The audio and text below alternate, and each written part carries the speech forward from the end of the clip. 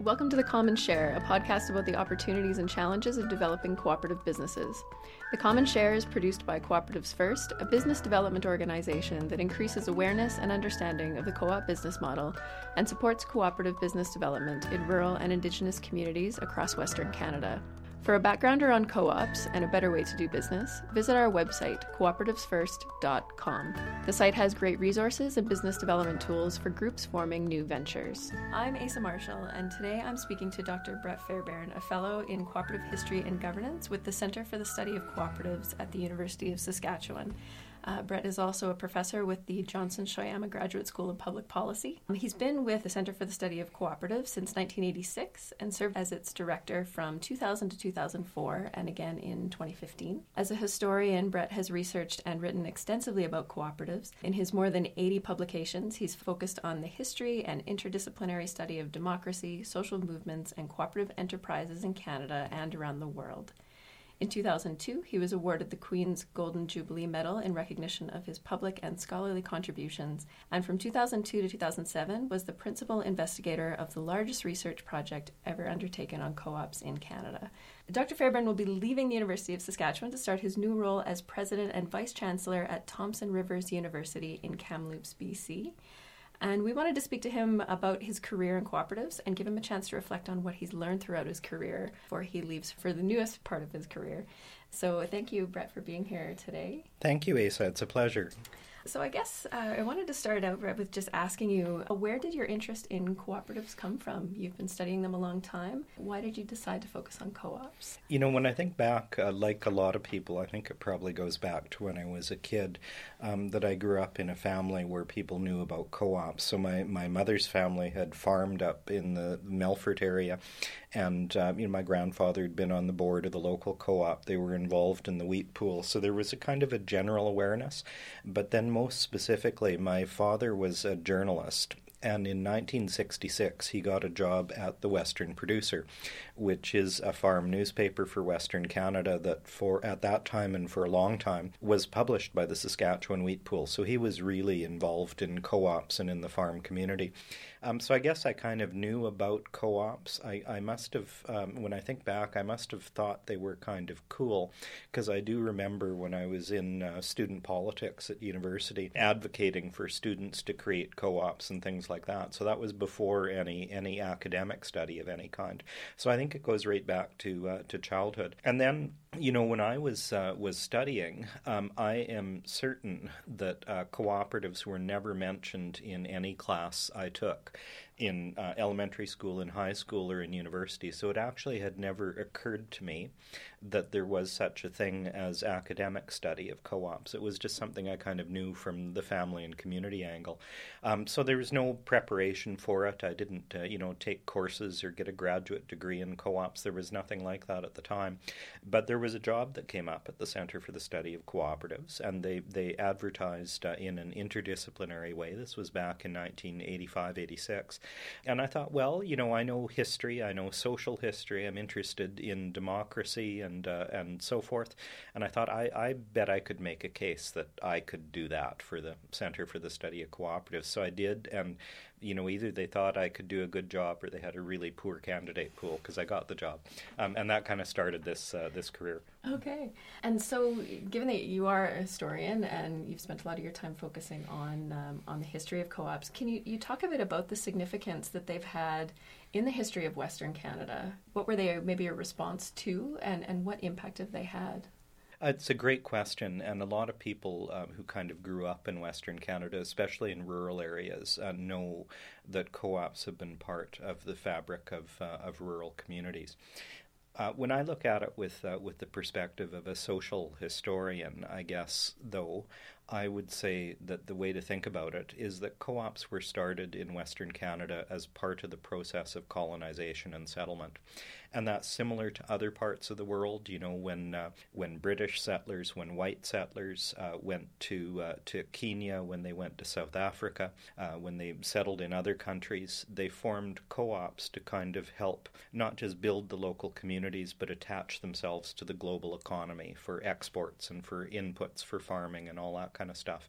And that's really how it was in Western Canada. So it was, not the Indigenous population that formed co-ops or was organized to form co-ops. It really was the settlers. Now, in many cases, they were encouraged or supported by government officials. The early Liberal governments in Saskatchewan really encouraged farmers to organize and form co-ops, and it was considered sort of preferable to have farmers organize their own businesses rather than to have them pressure the government to run the businesses for them. So there was that kind of encouragement, but it was also, in a way, a kind of protest, because the farmers saw themselves with considerable justification as the small players in the economic system of the time who were vulnerable to the prices that were dictated by others. So the grain companies told them how much they could get for the grain they grew. The input companies set the prices for the things they had to purchase. And I think if they weren't aware of it when they came, they became aware very quickly that farmers, thousands and thousands of farmers dealing with a handful of big companies, just didn't have the bargaining power. And that insight was really the beginning of the Western Canadian farm co-op movement and the co-op movement more generally here.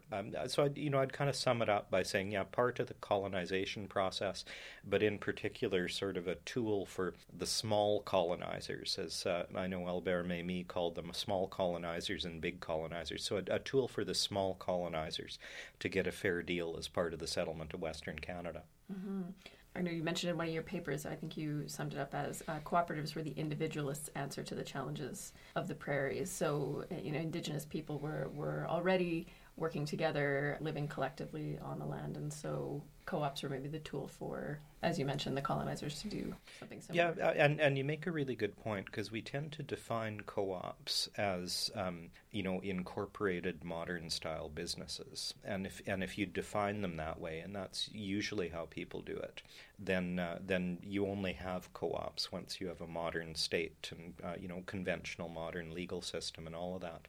But another way to look at it is if you kind of look at the International Co-op Alliance definition of co-op. So autonomous associations of people working together in an enterprise for their own use. And if you're flexible about how you interpret that, then I think there's an opportunity to look at Indigenous societies, First Nations and Métis societies in the prairies in a new light and say, when they organized a bison hunt, or when they organized fishing in the river with fences and so forth, those were autonomous groups who self-organized for that activity and who did it for their own benefit. So I think, and there might be a good reason to take that more expansive view, in which case you'd really say that cooperatives are as old as there have been people in this part of the world, and they're a natural way of organizing economic activity in this region.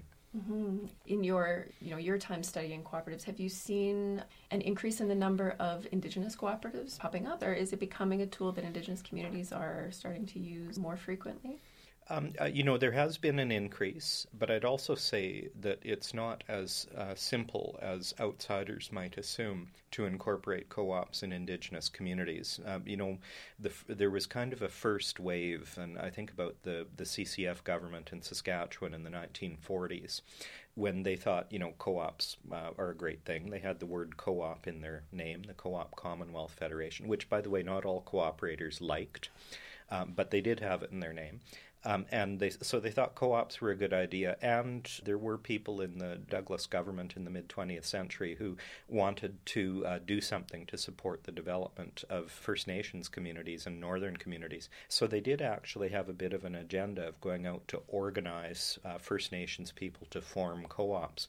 And it didn't work very well. It actually looked a lot like some of the forced efforts to develop co-ops in developing countries around the world in the 20th century. If you look at photos from that era, you'll often see, the Indigenous people sitting in the audience, the members of the co-op, and they'd have an Indigenous board sitting at the front of the room. But in the back of the room were the white government officials and co-op representatives of co-op organizations kind of overseeing all the proceedings. So there was that kind of paternalistic approach that did not work well. And, we know that authentic co-op development comes from within First Nations communities communities, Métis and Inuit communities in Canada. I think you'd want to say they may have great ways of cooperating without necessarily forming a co-op by the official definition. But there is some more of it happening, and I think there's huge potential there. Mm-hmm. Okay. So I wanted to ask you too, looking at, co-op development broadly, was there sort of a heyday of co-op creation? Was there a time when there was a lot of co-ops springing up? You often see that when you look at different countries around the world. So for Western Canada, you see a lot of co-ops being incorporated from the early 20th century, more or less as early as legislation allowed. So that's in that kind of 1914 period in Saskatchewan through to the mid-20th century, so into the 1940s. So that was kind of the phase in the growth in numbers of cooperatives. But in fact, that was followed by a phase in which the size of the cooperatives grew. So the number of people involved in co-ops continued to grow after that as the co-ops got bigger and their volume of business got bigger.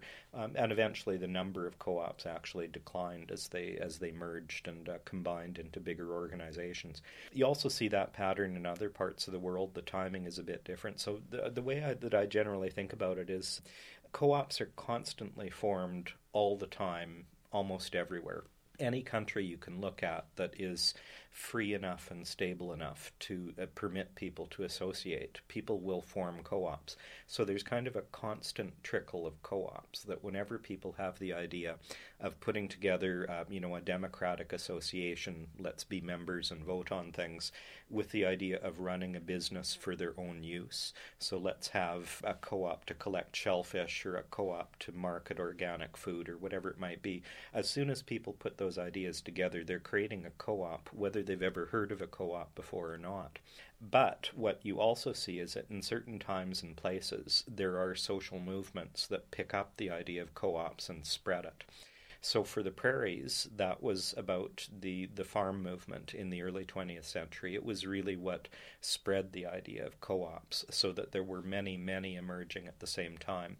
In other parts of the world, they were different social movements. In the Maritimes, it was the Antigonish movement, which was an adult education movement. In Quebec, it was the Desjardins movement. It was French-Canadian and Catholic nationalism, really. In different parts of Europe, it was workers' movements or Christian workers' movements, Christian social movements, farmers' movements. So the particular social movement, the particular timing varies from place to place. In the prairies, it was that early 20th century agrarian movement.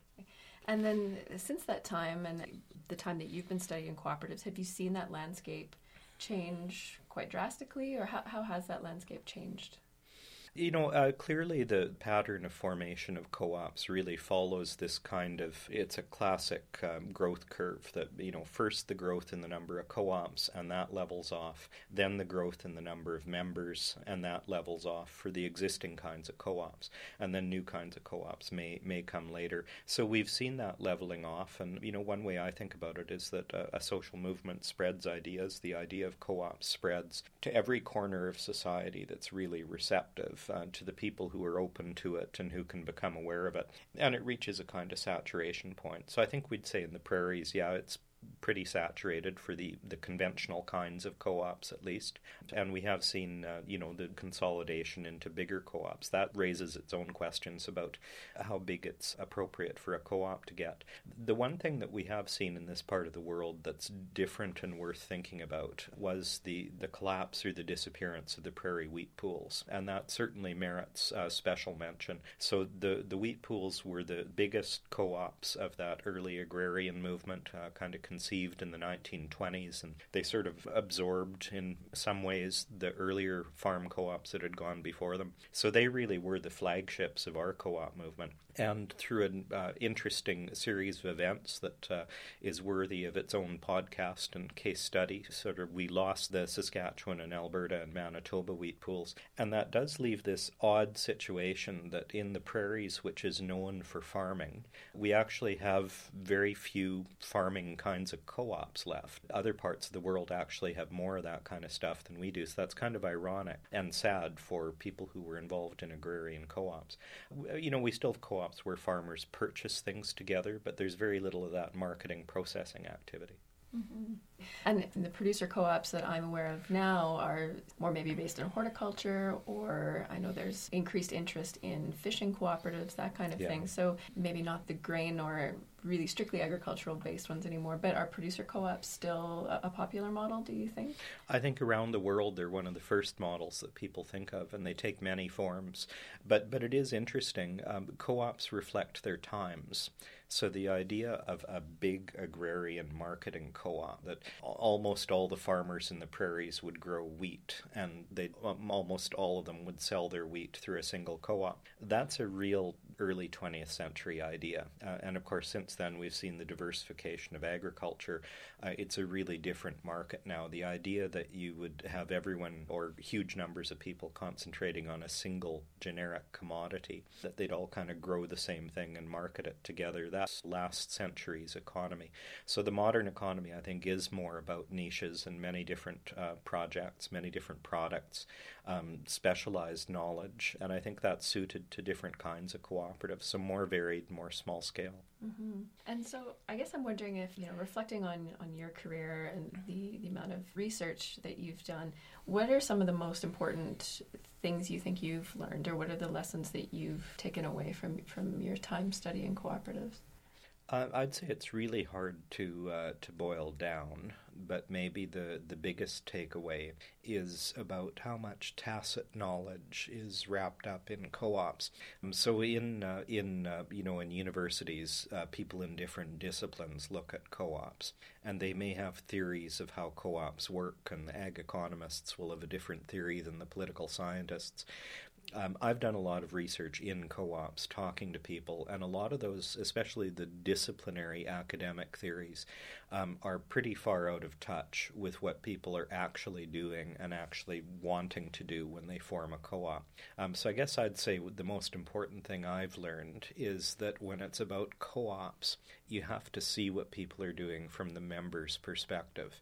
So what is it they want, not what does an academic want their co-op to do. And then you can judge the effectiveness of how they govern it and how it's run, but by the standard of what the members' needs are and what the members' objectives are. So co-ops aren't formed to put abstract ideals into practice. That's not really the thought process of the members. And whenever an academic studies co-ops, there's always the risk that you judge them by that absolute standard, that they're supposed to be a democracy, they're supposed to be a socially progressive organization, they're supposed to be something that the researcher has in mind. But what they're supposed to be is what the members have in mind. So that would be the biggest takeaway. That's excellent. And I know you've done a lot of traveling around, especially recently around Western Canada, around Canada, visiting different co-ops and, seeing that ground level cooperatives in action rather than sort of the academic perspective. So is there anything you've taken away from your travels? Do you have a favorite co-op or place that you've visited in your travels? Well, I don't think I want to name any favorites, but I would say when you get into this as a field, it's actually a lot of fun to travel around and visit co-ops and talk to the people in them. So, I have had research grants, I've had projects, and I've had to go out and interview people. But really, it's a lot of fun, and it's good to have an excuse to do it. So to visit people in a co-op, to see what they do, to kind of appreciate what they do and how they work together, I think is amazing. I've had a lot of fun in my career visiting retail cooperatives. And one of the things that's interesting about that is when you look at the kind of retail co-ops we have in Western Canada, they sell food, they sell petroleum fuels, building supplies, and crop supplies if you're a farmer. But all of us eat food, and almost all of us in Western Canada drive cars. So I've tended to find that kind of co-op is really relatable and really accessible. So to walk into a grocery store and after I've listened to managers and members of boards and staff and members talk about their co-ops and what they're doing, you can sort of look around and kind of see the signs of the marketing, like what they're trying to do with the store, how they're trying to create a sense of place that's distinctive to that community, or how they're trying to create a good experience for their members, and just to appreciate the small things that marketing and branding and all the rest of it are not boring. They're actually interesting, and they're a little bit different, at least a little bit different in co-ops than in other businesses. So I've really enjoyed that part of it. Mm-hmm. As an organization, a big part of what we're trying to do is get the idea out there that it's a very diverse and versatile model. So as you mentioned, most people are familiar with the co-op, grocery store, the gas station. Those are the ones that they know and they interact with on a regular basis in their communities. But what are some of the cooler, different ideas that you've heard of out there, different ways of applying the co-op model that maybe people aren't as aware of? I remember Ian McPherson, who was a big international authority and a Canadian historian and scholar of cooperatives. He used to say that he had observed cooperatives in every line of business and industry except mining. And then Ian passed away a number of years ago, but then at a conference I heard someone give a paper and they referred to a cooperative mine. So I think we can now say with some confidence that it's every line of business we have seen cooperatives. And, any good or service you can think of. In some cities in Canada and in Europe, there have been cooperatives of sex workers, cooperatives in every kind of agriculture, people buying manufacturing firms and converting them to worker co-ops, and sometimes big factories and sometimes small specialized firms. Professional services are probably really well suited to worker co-op models. So almost any high skills, high knowledge profession you can think of might lend itself to a co-op model.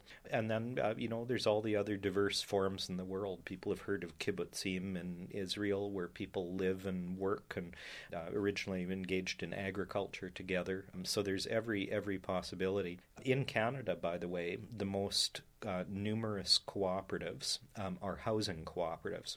That's an interesting thing to mention in the prairies, because housing co-ops are mostly represented in Canada's big cities. And one of the gaps that it's worth thinking about is, what about housing needs in medium-sized cities, small towns, and rural areas? So housing co-ops are a big deal around the world. They're a big deal in parts of Canada, but we don't know that much about them in the prairies. Mm-hmm, that's true. I know when we go to BC, often there's a Yes. lot more, especially in Victoria, places like that where housing costs are high. There seems to be more housing cooperatives there. From our experience in Saskatchewan currently, there's a lot more interest in rural areas that are in need of senior housing. Yeah. So we're working with a couple of groups right now that are interested in that, and we get approached more and more by people who are interested in senior housing cooperatives. Yeah, I think one of the things that happens is when co-ops get established, people get a kind of set idea of what they're for. And then they become less aware of other opportunities that might be a little bit different. So we got used to the idea in Canada that housing co-ops are to deal with high prices, high costs of housing in urban areas, and to a degree with social policy. And we actually got that idea not necessarily because cooperators thought that way. We got the idea because the Government of Canada targeted its programs that way. That was the need they wanted to address when they encouraged the development of housing co-ops in the 1970s. That's not to say it's the only need that's out there, and you gave a great example. So housing co-ops, any kind of co-op, it need not be about the cost or the price of a service. It might be about the quality of the service or some special need to be addressed. Seniors housing co-ops are a great example. The first I heard of seniors housing co-ops in rural areas was from some of our colleagues in the United States cooperative movement in the Midwest. This would have been 10 or 20 years ago. And I thought that's a great idea. Yeah, that's going to spread. We need that to spread into Canada. I might add something on that too, that everywhere that co-ops exist, they tend to get taken for granted because they're kind of part of the community and they're deeply woven into it. When you travel around the world, though, and you see how different the co-ops are in one place than they are in another place, that's really what opens your eyes. There are lots of places in the world that feel like we do in Saskatchewan, that kind of we invented co-ops, and they're kind of distinctively ours. And Saskatchewan used to call itself Canada's cooperative province. So yeah, everyone kind of thinks they came up with the idea, and if you quiz them, the ones who are well-informed will acknowledge that, oh yeah, there was England and 19th century workers in this place called Rochdale, and they're kind of aware of that. But still, we kind of feel like we invented them. And in Quebec, they feel like they invented them, I can tell you that. And if you go to Alphonse Desjardins' house, the great founder of co-ops in Lévis in Quebec, there's a whole museum dedicated to him and his wife. If you go to Germany, they're sure they invented them there. And, credit unions and agricultural co-ops, they kind of did in a lot of ways. So everybody kind of thinks they know co-ops, and everybody has a claim to them, but the whole picture is a lot more complicated. Yeah, and I know also I've taken a few of your classes, Brett, and something you've mentioned in courses too is that people at times try to assign an ideology to co-ops as well, right. and that isn't accurate or relevant either. Can you talk about that a little? Oh, yeah, that's a really interesting topic. So, the long and the short of it is if you name a political ideology, I can probably find an example for you of co-ops that adhered to that ideology. So the idea that co-ops necessarily reflect one, political party or political view rather than another just doesn't hold up. So we know that conservatives have often been interested, and often Christian conservatives in European traditions have really been interested in how co-ops reinforce communities and strengthen communities and hold them together in the face of economic changes. And we know that left-wing workers' movements have embraced co-ops. That's kind of the British example. And nationalist movements, Quebec kind of fits that mold. So there, any ideology you can mention, co-ops have been associated with it. For a long time, co-ops actually had political neutrality as an official principle of the international cooperative movement. And that has a really interesting history. Because in the early 19th century, co-ops were associated with Robert Owen, who was a reforming industrialist and who had really provocative views on a lot of subjects. And I think he was one of the first people who would ever have been characterized as a socialist, notwithstanding the fact he was a factory owner, but those were his views.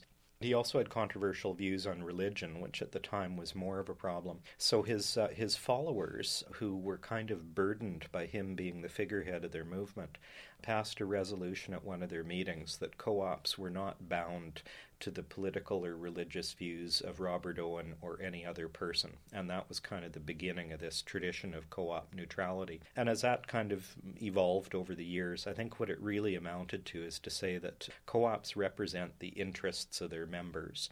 And especially when their members are divided politically, you shouldn't expect the co-op to be aligned with one political view. The co-op isn't about politics. It's about services and communities and all that kind of thing. We tend to think in Western Canada of the association between cooperatives and the CCF, but I mentioned earlier, in fact, it was Liberal governments in the first decades of Saskatchewan's history that really began promoting co-ops and encouraged the idea. So there's been lots of different associations. And I think that's probably a good thing, but people always want to try and pigeonhole things, right? So some people will say, co-ops are left-wing and therefore we don't need to pay attention to them. And other people will say, oh, they're corporate and they're just like other stores. We don't need to pay any attention to them. And so people who want to dismiss them will pigeonhole them, but that's not really what they're about. No, that's interesting. And yeah, you don't often hear of, most business models don't have an inherent, political viewpoint attached to them in the way that co-ops do. So I'm not sure what it is that sets co-ops apart in that way, that people want to try and put a label on them. I think one of the driving forces is that in mid-20th century Western Canada, co-ops were so popular that the political parties wanted to kind of bask in their reflected glow. So they all wanted to be able to take credit for the co-ops. The Co-op Commonwealth Federation, I would actually argue, did not do a lot in terms of government policy for promoting co-ops. But they paid tribute to them and they kind of capitalized on their popularity. Social Credit in Alberta, again, had co-ops, formed co-ops, worked with co-ops. But again, it's the co-ops were there first. It was the political party that kind of rode on the back of the co-op movement more than anything else. And so now that you're reflecting back on co-ops, Brett, what do you think about the future of co-ops? Where do you see the sector going in the future? One of the great things about being a historian is that you specialize in everything but the future. So I don't usually need to answer questions about that. But everyone does wonder, where are things headed? It's always difficult to figure out which present-day trends to project forwards. But I think one of the sort of really big trends spanning decades now has been the breakdown of the old industrial economy that was geared around commodities and really large-scale economies and economic efficiencies in handling large-scale commodities. And for 40-ish years, that economy has been breaking down with the decline of old industries and the rise of new ones. And I think economically what that's about is really much more flexible and diverse opportunities, more niches, and a greater importance that's attached to ideas and skills rather than machinery and commodities. So there will always be room for businesses and for co-ops that handle commodities and kind of do things on a large scale. But I think for the future, probably more people should be thinking about, occupations for themselves and their children, industries for their communities that have to do with human skills, with social services. And I think there's an expectation on the part of employees and consumers as well that businesses will have social dimensions to them, more so than in the past. It's clear that the corporate for-profit world is increasingly acknowledging that business has social purposes beyond just making a profit. There are many for-profit businesses that are consciously donating to community causes, adopting policies that are good for the community, and kind of using that to build their brand. So that is a big trend in society and in the economy, and that's a trend where co-ops fit really well. So people who are in co-ops or people who might form co-ops, I think, need to do some work to stay out in advance of what for-profit businesses are doing. And it's not enough to kind of have a co-op advantage. You have to capitalize on it and make it count. But I think there's a big opportunity there for people who appreciate that social value added and understand how a co-op can do that better than other forms of business. Mm-hmm. And so as your time at the center kind of wraps up, Brett, what are you working on just now? Funny you should ask. So I have one of these projects that I love. I have the opportunity to drive across Western Canada and stop in kind of wherever there's a co-op and interview people and talk to them about what's going on in the retail cooperative sector. For Western Canada, this is a pretty big thing. This is, I think the latest estimate was about 1.8 million memberships, people in Western Canada who are organized in retail cooperatives buying things like their groceries and their gasoline and so forth. And it really is striking to me when driving across the West to see the investments that these co-ops are making, certainly in the smaller communities where their competitors are not doing the same thing. So when you see a beautiful new co-op gas bar or liquor store in a really small town and you compare that to the facilities of the competitors, it's a bit of a statement about what commitment the co-op is making to that community and how much they value the local members. But similarly in the cities, the co-ops are growing and investing and taking risks for long-term growth in a way that they haven't for decades. So it's a really interesting moment in that system's life. And one of the things I find fascinating about it is the way in which, as the co-ops grow and develop, they see themselves returning to their roots, re-embracing those original co-op ideas and values, and building into their branding and their business plans a way of doing business that's different than their competitors.